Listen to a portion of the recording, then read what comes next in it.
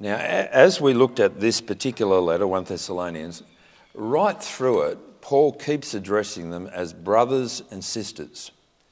Brothers and sisters. He's writing to people who we see from chapter 1, verse 1, are the church of the Thessalonians in God the Father and the Lord Jesus Christ. They're people who already belong to God. He's addressing them as brothers and sisters. They're part of God's family. They are the church, not just because they're socially gathered together in Thessalonica, but he's specifically speaking to them as members of God's family. So what he's going to say to them in the course of this letter will be particularly relevant to Christians. So if you're not sure whether you are a Christian or maybe know that you haven't taken that step yet, it's important that you don't hear me saying that these are things that you must do in order to be Christian. Rather, these are the natural and supernatural expression of life for people who have already become Christian. In particular, we're going to be talking significantly this afternoon about prayer. And there is a sense in which prayer is something which is open to everybody in the whole of this world. And it's the very process by which somebody can say yes to God's promises. They can call out to God and say, please forgive me. I'm sorry for treating you badly. I want to live for you from now on. And it's that process of prayer that's involved in somebody accepting God's offer of salvation. And then as somebody who accepts that offer of salvation, we enter into relationship with God, part of his family as brothers and sisters.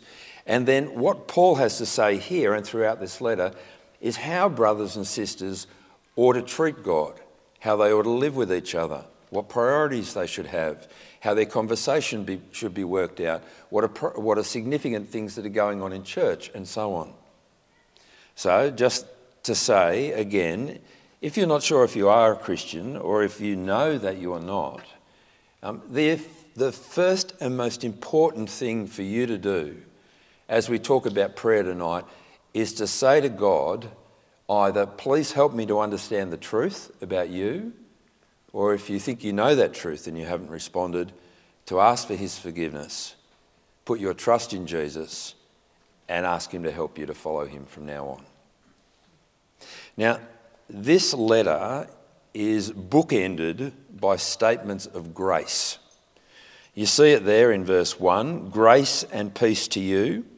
You see it down in the very last sentence, the grace of our Lord Jesus be with you. Now, I don't think it's simply a convention in how you should write letters. In the same way that I might go, if it's a bit more formal, dear such and such, or if it's a bit more casual, maybe an email, hi, such and such. And then at the end, I might put cheers, Macca, or yours truly, David McDonald, if I'm trying to get out of something I shouldn't have got into in the first place, or whatever it might be. No, I think when he talks about grace, he is oozing grace. Grace is what it's all about. Grace is what he's received from God and what the Thessalonians have received from God and what should shape their relationships with each other. It's all of grace. Grace means that you've been treated well when you didn't deserve to be treated well. It's God's generosity, and maybe you've heard this before, it's God's generosity or God's riches at Christ's expense. There's an acronym for you, GRACE, God's riches at Christ's expense. And Paul's reminding them of that in the very first sentence of the letter and the very last sentence of the letter. It's all about God's grace. And how does God's grace enable us? Well, he calls on God's people to respond in prayer just as he has been doing for them. So let's have a look at what he has to say. First of all, in verse 18, we read there that it's God's will that we should pray. In verse 16 to 18, rejoice always, pray continually, give thanks in all circumstances, for this is God's will for you in Christ Jesus. I take it that applies to the three imperatives that have come before it. Rejoice, pray, give thanks. That's what God wants from his people. Let's have a look at each one. He says, first of all, rejoice always.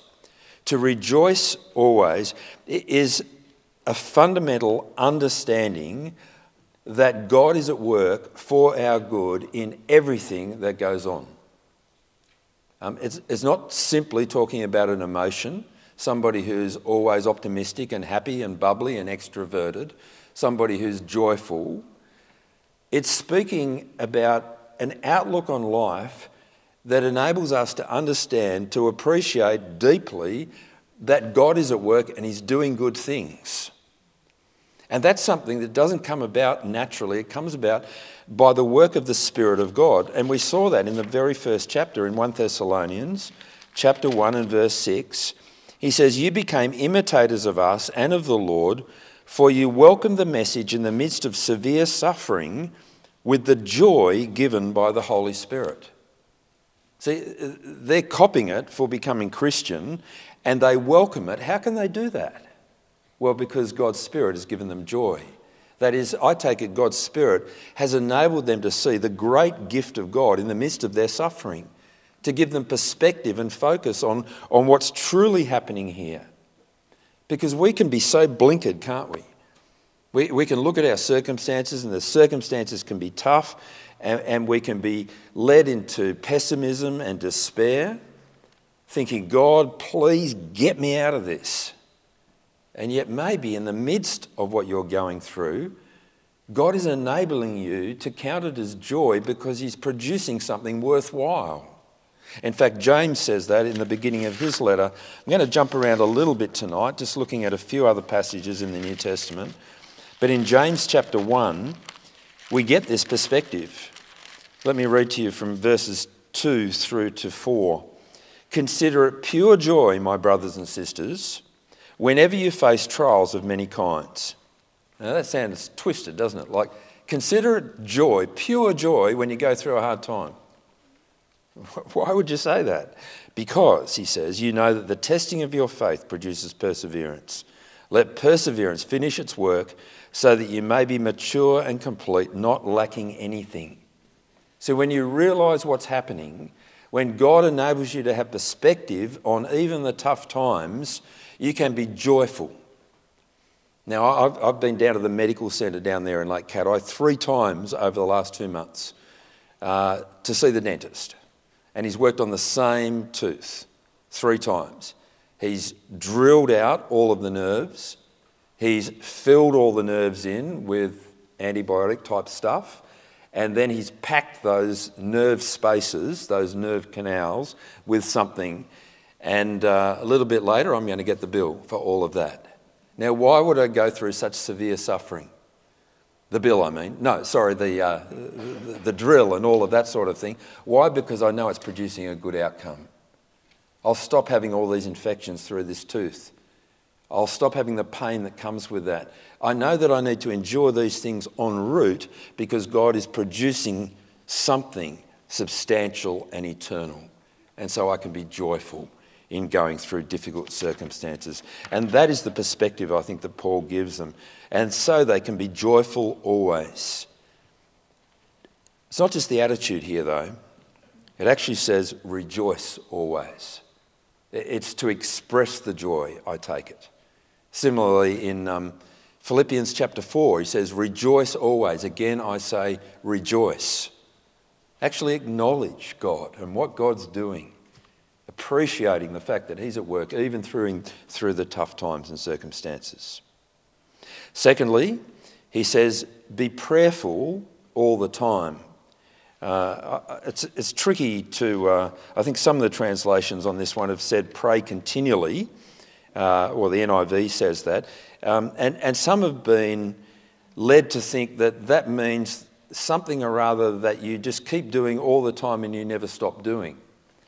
And so they would speak about prayer, therefore, as being kind of like an attitude of something that's happening all the time. But prayer, the actual word for prayer here, means to petition. It means to request. It means to ask. And what he's saying is not always be in a mindset of asking. He's just saying keep asking for things because God is the provider. God is the sovereign giver of good gifts. So keep asking him for what you need. And when you think about Jesus' model of prayer, what we call the Lord's Prayer, it's a series of requests. God, make your name holy. God, deliver me from evil. God, give me today my daily bread. You see, it's dependence upon God, and that's kind of fitting for people who are dependent on God. We need God. We owe God everything. We depend upon him for life, for breath, for everything. Things we eat, the shelter, the work, to work through those relationships, to grow together in him. We are dependent upon God, and so we should be prayerful all the time. The word here for prayer, as I said, is literally to petition God. Now on the table over there, I have a sheet where I'd like you to sign the prayer. To sign the petition. It's a petition about an overpass at the end of Houston Mitchell Drive so that people can be safe as they go across the highway and we can avoid some of the catastrophic, even fatal incidents that have happened over the last few years. But it's that kind of word that Paul's using.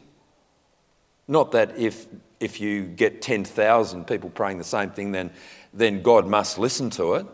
Like 10,000 signatures means that the New South Wales government must listen to that petition. But it is asking God to be at work, and that's a good thing to do. I know sometimes Christians get critiqued and they think, look, your prayers, you're just always asking for things. Yeah, well, God's the provider. He's the generous giver. And it's not just that we are asking for things without reference to what God has already given and promises to give.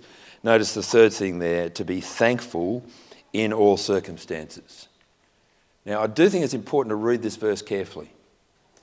To be thankful in all circumstances. The preposition in is important. It doesn't say to be thankful for all circumstances. You see, I don't think if you come across a serious car accident, you should immediately thank God that there's been a serious car accident. If you suffer a really serious diagnosis in your life, I don't think that you immediately ought to thank God for that diagnosis. But as you focus on God and look at those circumstances, you will discover that you can thank God in those circumstances because God is at work in all things. God, the sovereign God, is at work to make us more like Jesus, it says in Romans 8, verse 28 and 29. We can thank God in all circumstances because God hasn't left us. He hasn't removed himself. He is at work in all these things. And so in a context that Paul's writing to Christians who are enduring some measure of suffering, they are copying it from their community. And as you see throughout the New Testament, there are times when Christians endure serious cost, even the cost of their lives. They're able to thank God because he is at work in all circumstances.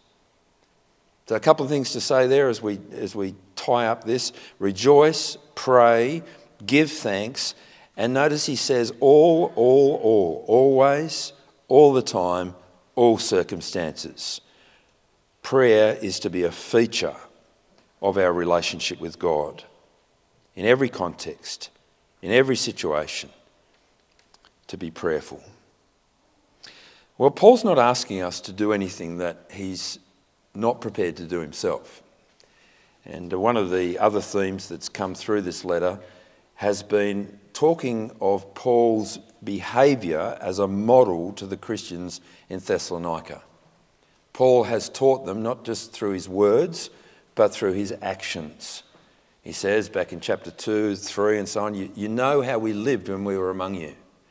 And he talks about his behaviour and his way of life, as well as his teaching and his doctrine.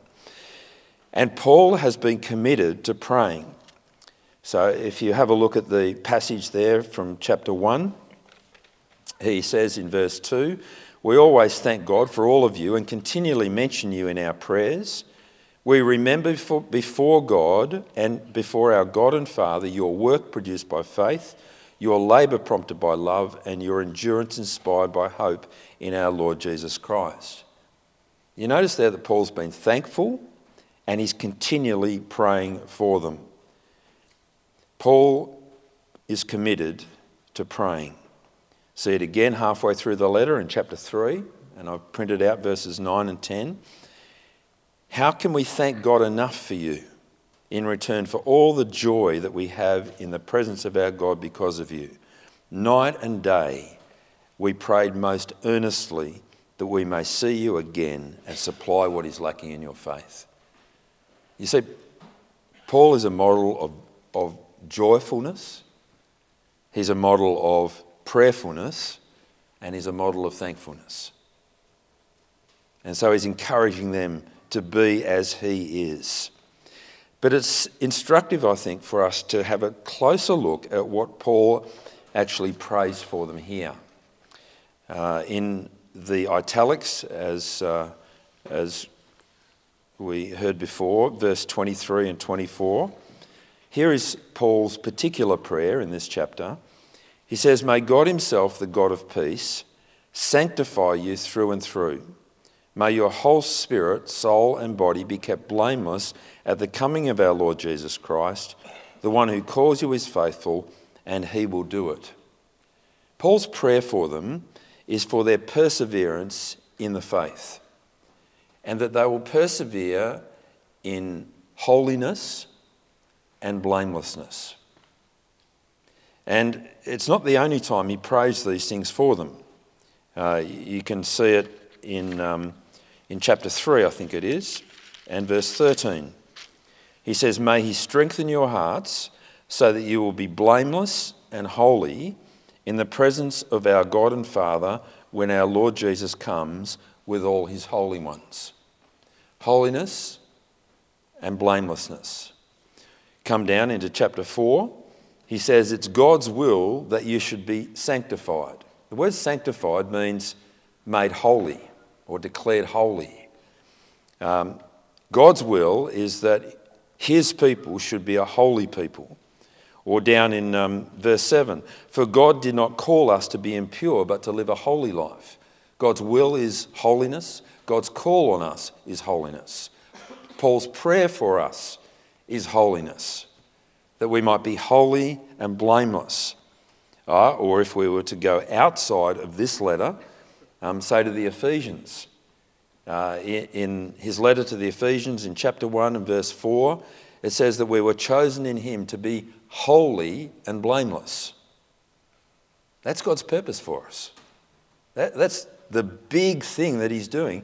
He's making a holy and blameless people who can live together without sin in perfect community with him, the holy God who has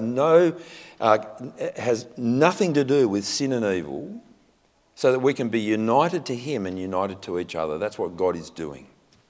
His Holy Spirit is producing that in our lives. And Paul's prayer is that God will do this, and then he says, "For God is faithful." So he knows that as he prays to God for this, that God will do what he's promised to do. Isn't that great? It's a wonderful prayer that he prays for them. If you're like me, sometimes you know that it would be a good thing to pray for somebody, but you don't quite know what to pray for. Maybe even people here at church. Well, grab a SALT directory, find the names, and work your way through it, praying this, that God himself, the God of peace, will sanctify these people, that is, make them holy through and through. And may their whole spirit, soul and body be kept blameless at the coming of our Lord Jesus Christ. And thank you, God, that you would do this. If you're not brave enough to do that for the people in the directory, pray it for the people in your home. Pray it for me, please. Pray it for one another. I mean, it's a great thing to be praying. In a way, there's nothing more significant that you could pray for another person than that God would keep them holy and blameless for eternity.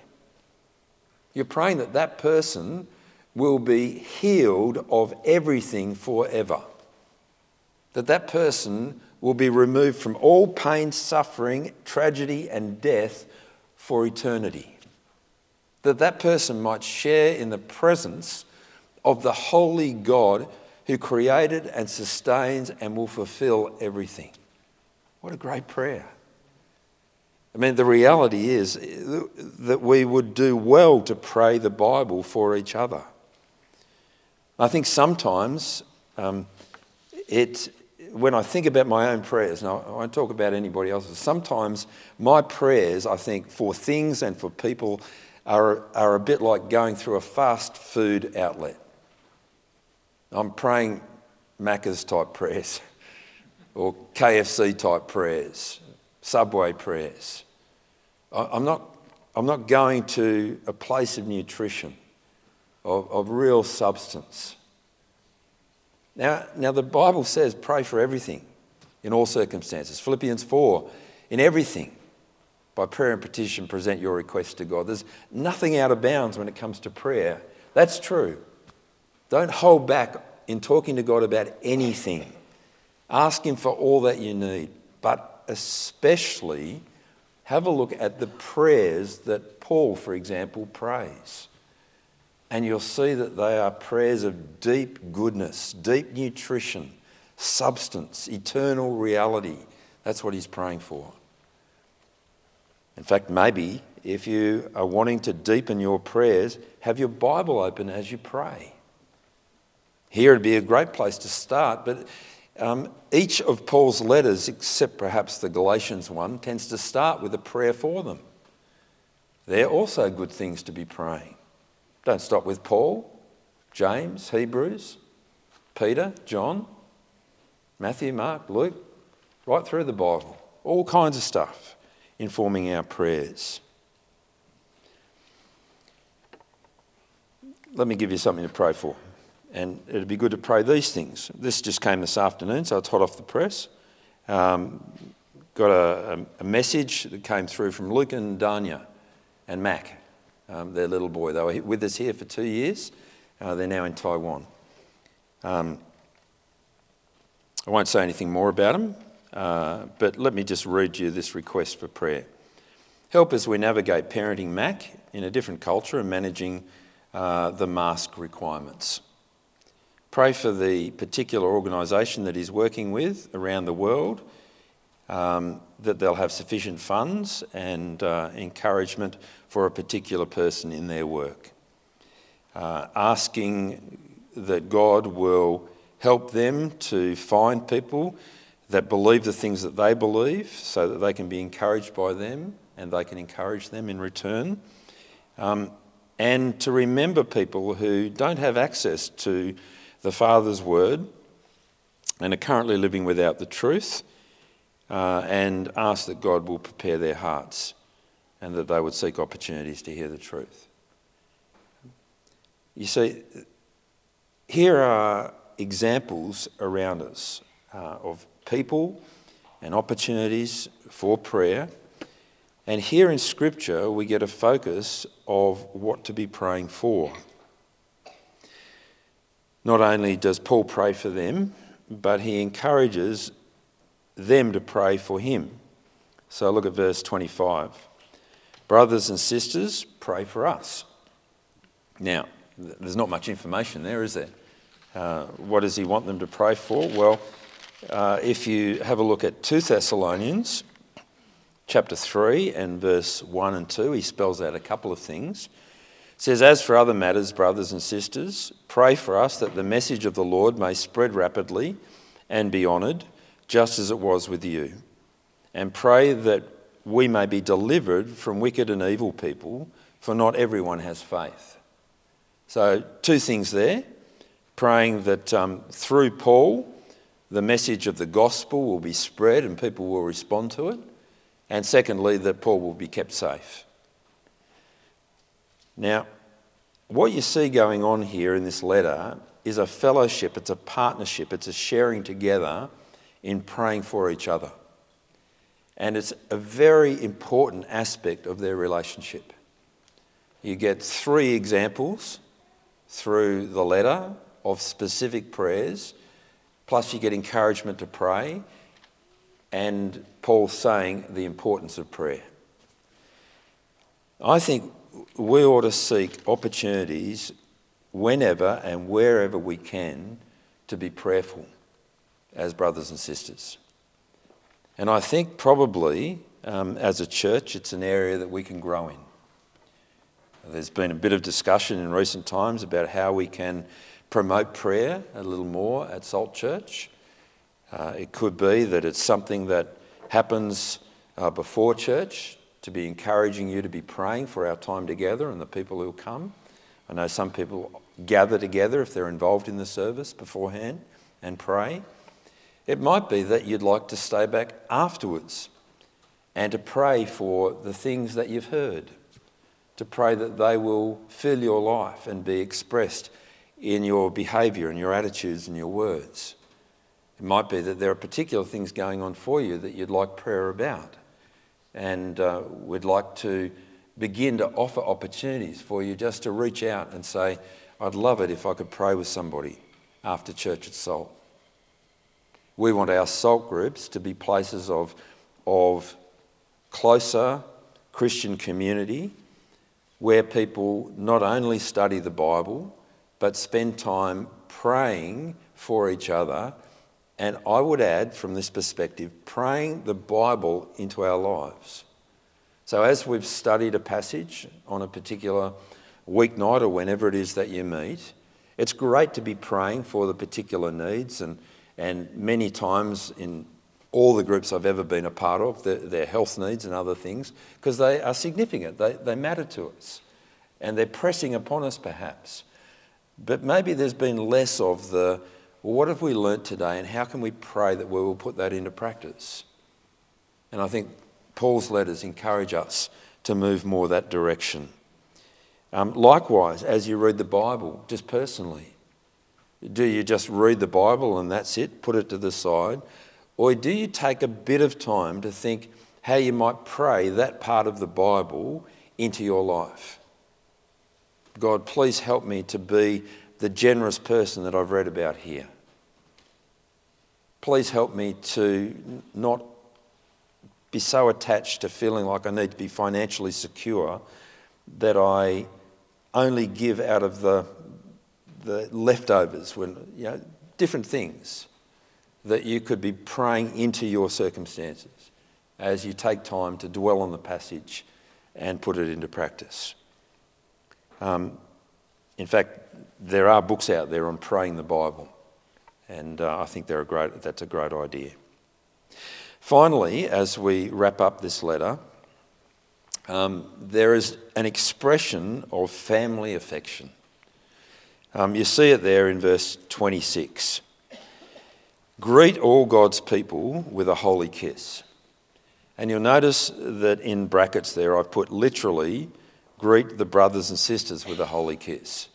I was a little bit cranky with the NIV because there's so much reference to brothers and sisters right through this letter. I don't know why they chose to translate that particular Greek word which is there as God's people, when you've got brothers and sisters in the verse above and brothers and sisters in the verse below. It's brothers and sisters. That's what it is. Anyway, enough of my griping. The focus here is on family relationships. Greet the brothers and sisters with a holy kiss. The holy kiss thing, Paul mentions it 4 times. Romans 16, 1 Corinthians 16, 2 Corinthians 13. Peter mentions something similar in his letter, 1 Peter 5, the kiss of love. Greet one another with the kiss of love. I take it was an expression that was normal in the cultures of the day for showing physical affection to each other as a greeting. It was probably the, one on each cheek type of holy kiss. It probably wasn't the other sorts of kissing. It's a holy kiss because these are God's holy people gathered together. And I don't think it kind of captures it to, have a stiff upper lip and take an English translation that greet one another with a hearty handshake. But that's probably better than not greeting one another.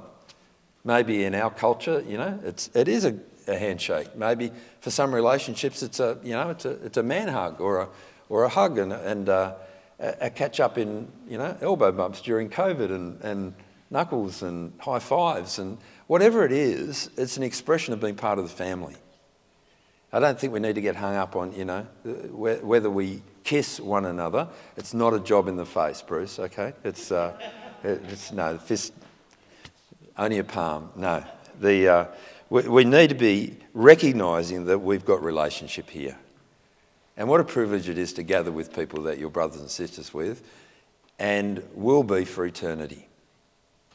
So, catch up, hang out. I think it has implications for the way that we treat one another beyond just saying g'day, because the genuine affection, I think, flows over into real welcomes, genuine hospitality, real care for each other, being involved in one another's lives, connecting and demonstrating God's love to each other in whatever ways we can.